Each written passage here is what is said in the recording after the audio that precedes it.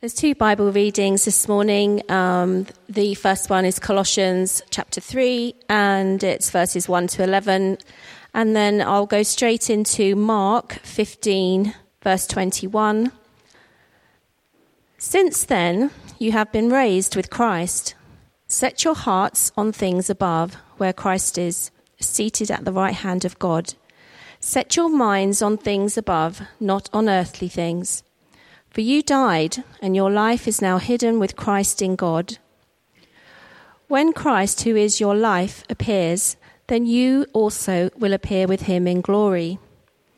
Put to death, therefore, whatever belongs to your earthly nature: sexual immorality, impurity, lust, evil desires, and greed, which is idolatry. Because of these, the wrath of God is coming. You used to walk in these ways, in the life you once lived.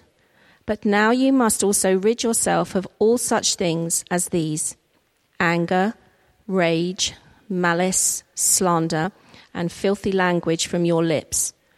Do not lie to each other, since you have taken off your old self with its practices, and have put on the new self, which is being renewed in the knowledge in the image of its creator. There is no Gentile or Jew, circumcised or uncircumcised, barbarian, Scythian, slave or free, but Christ is all and is in all.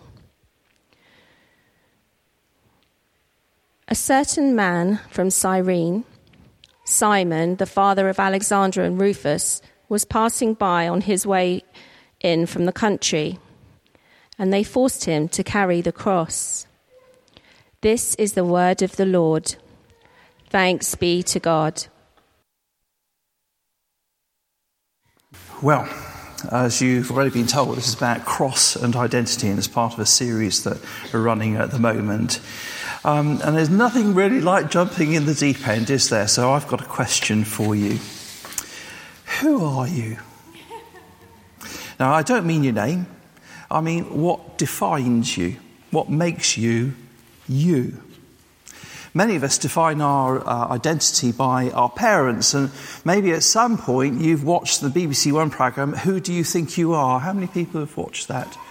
Probably everybody has, even if they were only channel hopping at the time, because it's been on for 15 series.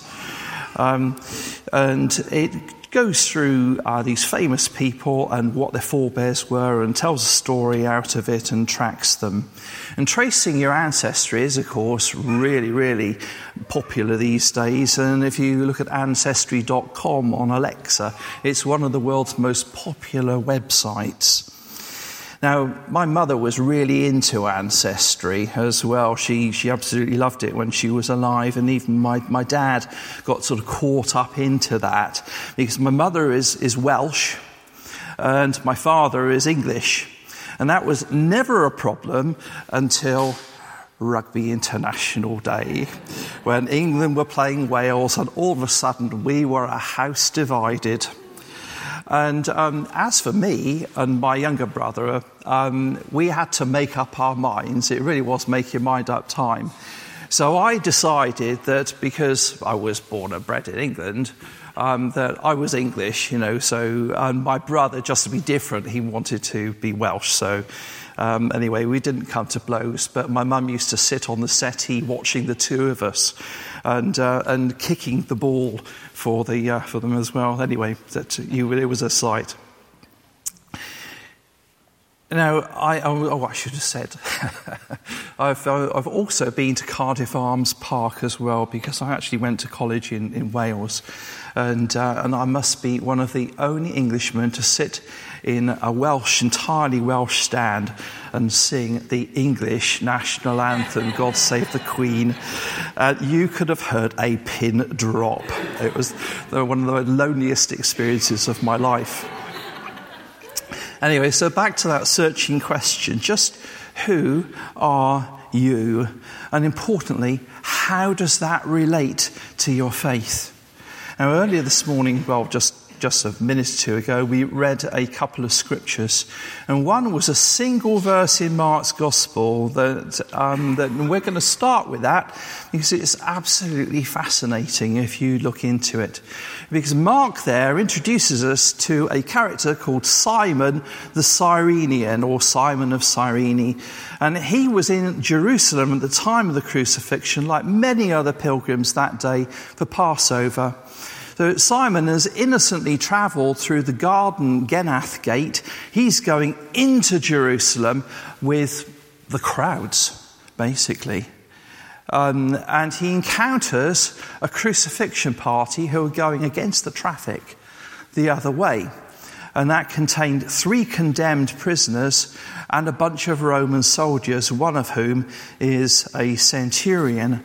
And just as their paths cross, Jesus collapses under the weight of the crosspiece that's called the patibulum, that all condemned prisoners were told that they had to carry. They were forced to carry it. Not the upright, incidentally. In the traditional picture of Jesus holding his cross, sort of with a proper cross shape, that didn't happen. But they were forced to carry this huge beam that weighed between 30 and 50 kilograms, according to historians. That really is quite a weight. It was me struggling around 2 months ago in the ice, carrying a 10-kilogram bag of rock salt for our drive and barely making it. And 3 to 5 times that weight was what Jesus had to carry, having been bleeding. And the centurion has got 2 problems here. He's the guy in charge, of course.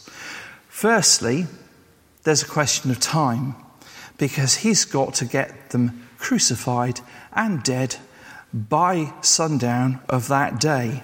So there's a time pressure because of the religious holiday. But the other problem is that if Jesus dies en route, it's his responsibility and his fault, because his job was to inflict a painful, prolonged death on anyone condemned to death. So he plays his ace.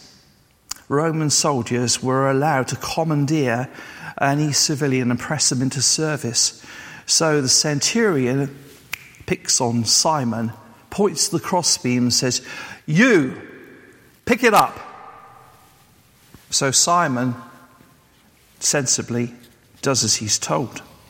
Turns round, goes out the way he came, up quite a formidable slope and back out of the gate.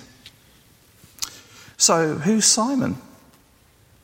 Well, Simon's a Greek name, but it's actually very popular amongst Jews in the old Greek Empire because of its similarity to the Jewish name Simeon. He came from a smallish North African port called Cyrene. It's just inside modern-day Libya, and it's a mere 1,000 miles overland from Jerusalem. It's not exactly a day trip. Now, maybe he just came from there and he was living closer at the time, but a man with that sort of background attending Passover means that he's probably a convert to Judaism, but he might have been Jewish. So here's this man. He's the last word in multicultural identity. He's probably black. I haven't got time to defend that, but there are 2 reasons. He's likely to be either Jewish or a Jewish convert. He hails from the North African coast in a Greek colony within the Roman Empire, and here he is at a Jewish festival in Jerusalem. And his 2 sons have got non-African names. One is Rufus, that's a Latin name, means red, and the other's Alexander, after Alexander the Great. But whatever Simon considers his identity is, it's about to change forever through this chance encounter with Jesus. And their eyes just must have met as Jesus has collapsed on the floor, bearing this enormous chunk of wood. What did he see in Jesus' look? Not despair, not fury. Gratitude? Likely. Determination? quite possibly. Dignity, for sure. And he accompanied Jesus all the way to Golgotha. It's not a long journey, actually. It's only just outside the walls. But how long did he hang around afterwards? We're never told. Did he stay to watch? Did he read the signboard above Jesus, the titulus so-called, King of the Jews? He must have. Did he watch while he was draped in purple and mocked? What did he make of the crown of thorns around him? And did he hear Jesus say the words, Father, forgive them? Simon could have shrugged and put it down to a really bad day and got on with his life. But it obviously made an impression. And this accidental encounter with the cross turned into a pivot point in his life. And he evidently became a disciple of Jesus. How do we know that? Well, because of Mark's throwaway comment that identifies Simon as the father of Alexander and Rufus. How would he know if he was just an anonymous character walking by? How would he even know Simon's name for that matter? And why would he mention it in his written letter unless these guys, Alexander and Rufus, were known to his readership or his immediate intended readership in the early church? In fact, if we dig a bit further, a Rufus and his mother do turn up in the greetings in Romans 16 in the Roman church. Now, it might be coincidence, but given Mark's link to Peter and Peter's to Rome, it's very plausible that it's the same Rufus. And here's the punchline.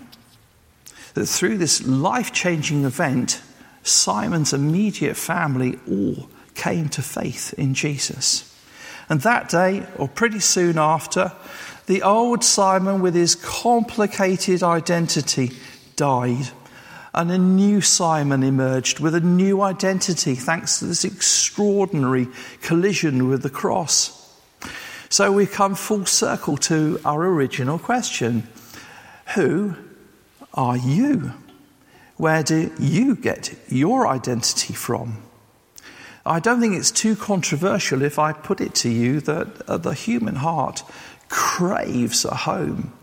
It's a fundamental core need at the very depth of us. And if it's thwarted, there's a problem. And that's why we have this phrase, identity crisis, which can be many and various. But even if there is no crisis, identity can be really complex. We can define ourselves by any number of things. Favourite ones are our country of birth, our parentage, or perhaps our skin colour, our gender or sexuality, our job or education level, our money and possessions, or lack of them, our generational age bracket. So are you Gen X? Are you Gen Y? Are you millennial? Are you a boomer like me? Or our religion, as we were poignantly reminded just a week ago in Christchurch, New Zealand. And these differences divide us. It may divide us into cliques on the petty end of the spectrum, or it can divide us into warring tribes or warring nations, literally, on the other end. But whether it's the petty end or the deadly end, still adds up to us and them. But that's not the sort of Christian identity Paul wants for us in our Colossians passage in chapter 3. Christian identity is not about pinning a fish badge on our lapels or wearing a cross. It's far deeper than that. And if we look at the Colossians passage, the most significant phrase is found in verse 3. You died. That's as fundamental as it gets. If we switch letters for a second, in Galatians 3, Paul says this: I have been crucified with Christ.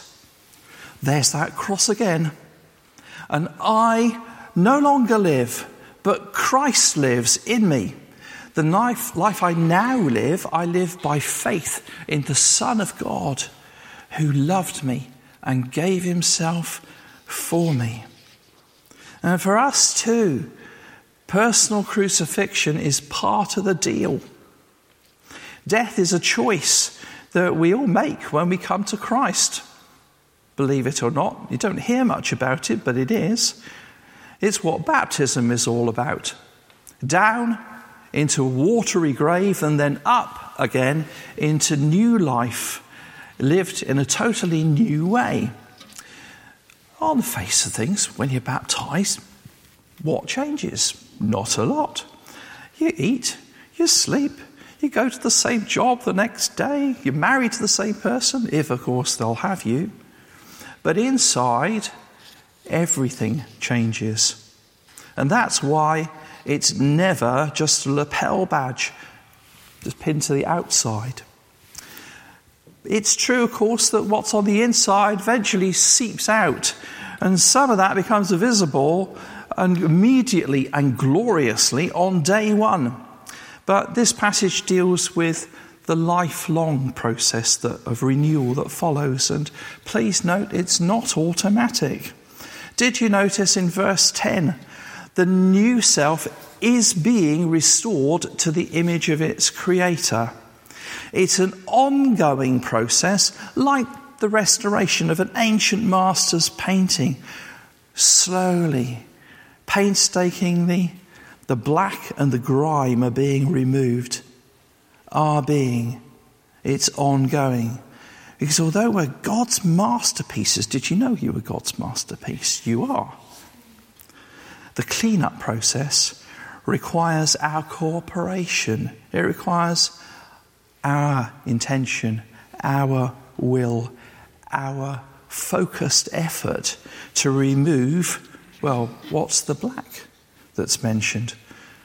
Sexual immorality, impurity, lust, evil desires, that's pretty catch-all. Greed, anger and rage, malice and slander, bad language and lies.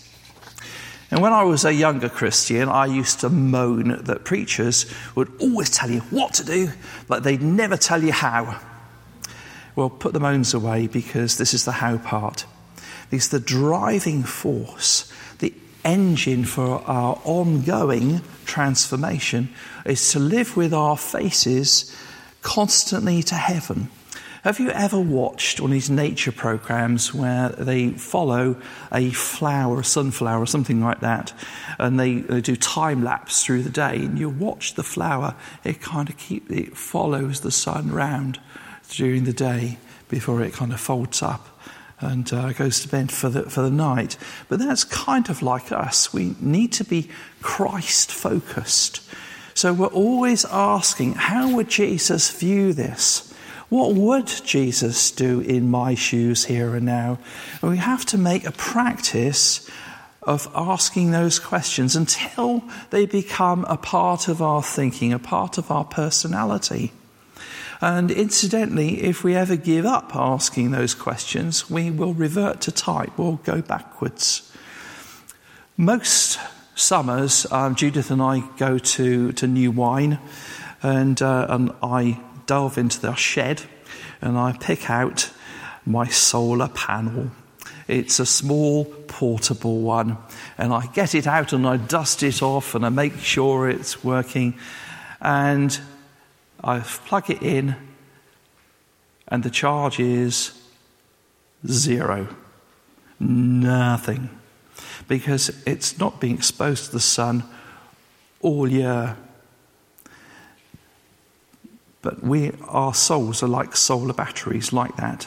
They have to be regularly charged by exposure to the sun, S-O-N. They have to be. They just don't stay charged indefinitely. We need renewal. And we can freewheel for a while, but it doesn't last for long. In conclusion, all followers of Jesus stand on the same ground. It doesn't matter where your parents come from, What your educational background is, it doesn't matter. We all come via the cross of Jesus, and we have to commit to a cross of our own as well. None of us can live as we used to. Secondly, being in Christ trumps every other identity that we have. One of the things I really love about church is the mix of backgrounds, because in my view, this is a little foretaste of heaven. You know that in heaven you will rub shoulders with people of every tribe and language. And we are family. It doesn't matter where we're from. We are blood relatives. His blood. My blood relatives. Thirdly, in Christ, the only divisions are the ones that we make artificially. Here, there is no Gentile or Jew, no circumcised or uncircumcised, barbarian or Scythian, slave or free. Those were the social divisions of the day. We have ours. We've named a few of them already this morning. We can add our own modern ones. But God doesn't do favoritism. And we stand together before the cross with our new ID as equals, as children of the Father. So here's a parting challenge for us. Do I consider myself a dual national? It's not a problem with English and Welsh because they're under the same government at the moment. So are we a citizen of the earth and a citizen of heaven as well? Who should be? If I do, is my primary citizenship, my real identity, is it in heaven? Or are we earthbound? Do we like it just a little bit too much and conform just a little bit too much? Because if that's the case, then that will require me to consciously live here as an expat. Is heaven your heart's true home? I hope so. Because if that's genuine, when the day comes to say goodbye to this earth, and that day will come, then at last you will be going home, where you belong. Amen. Let it be for all of us.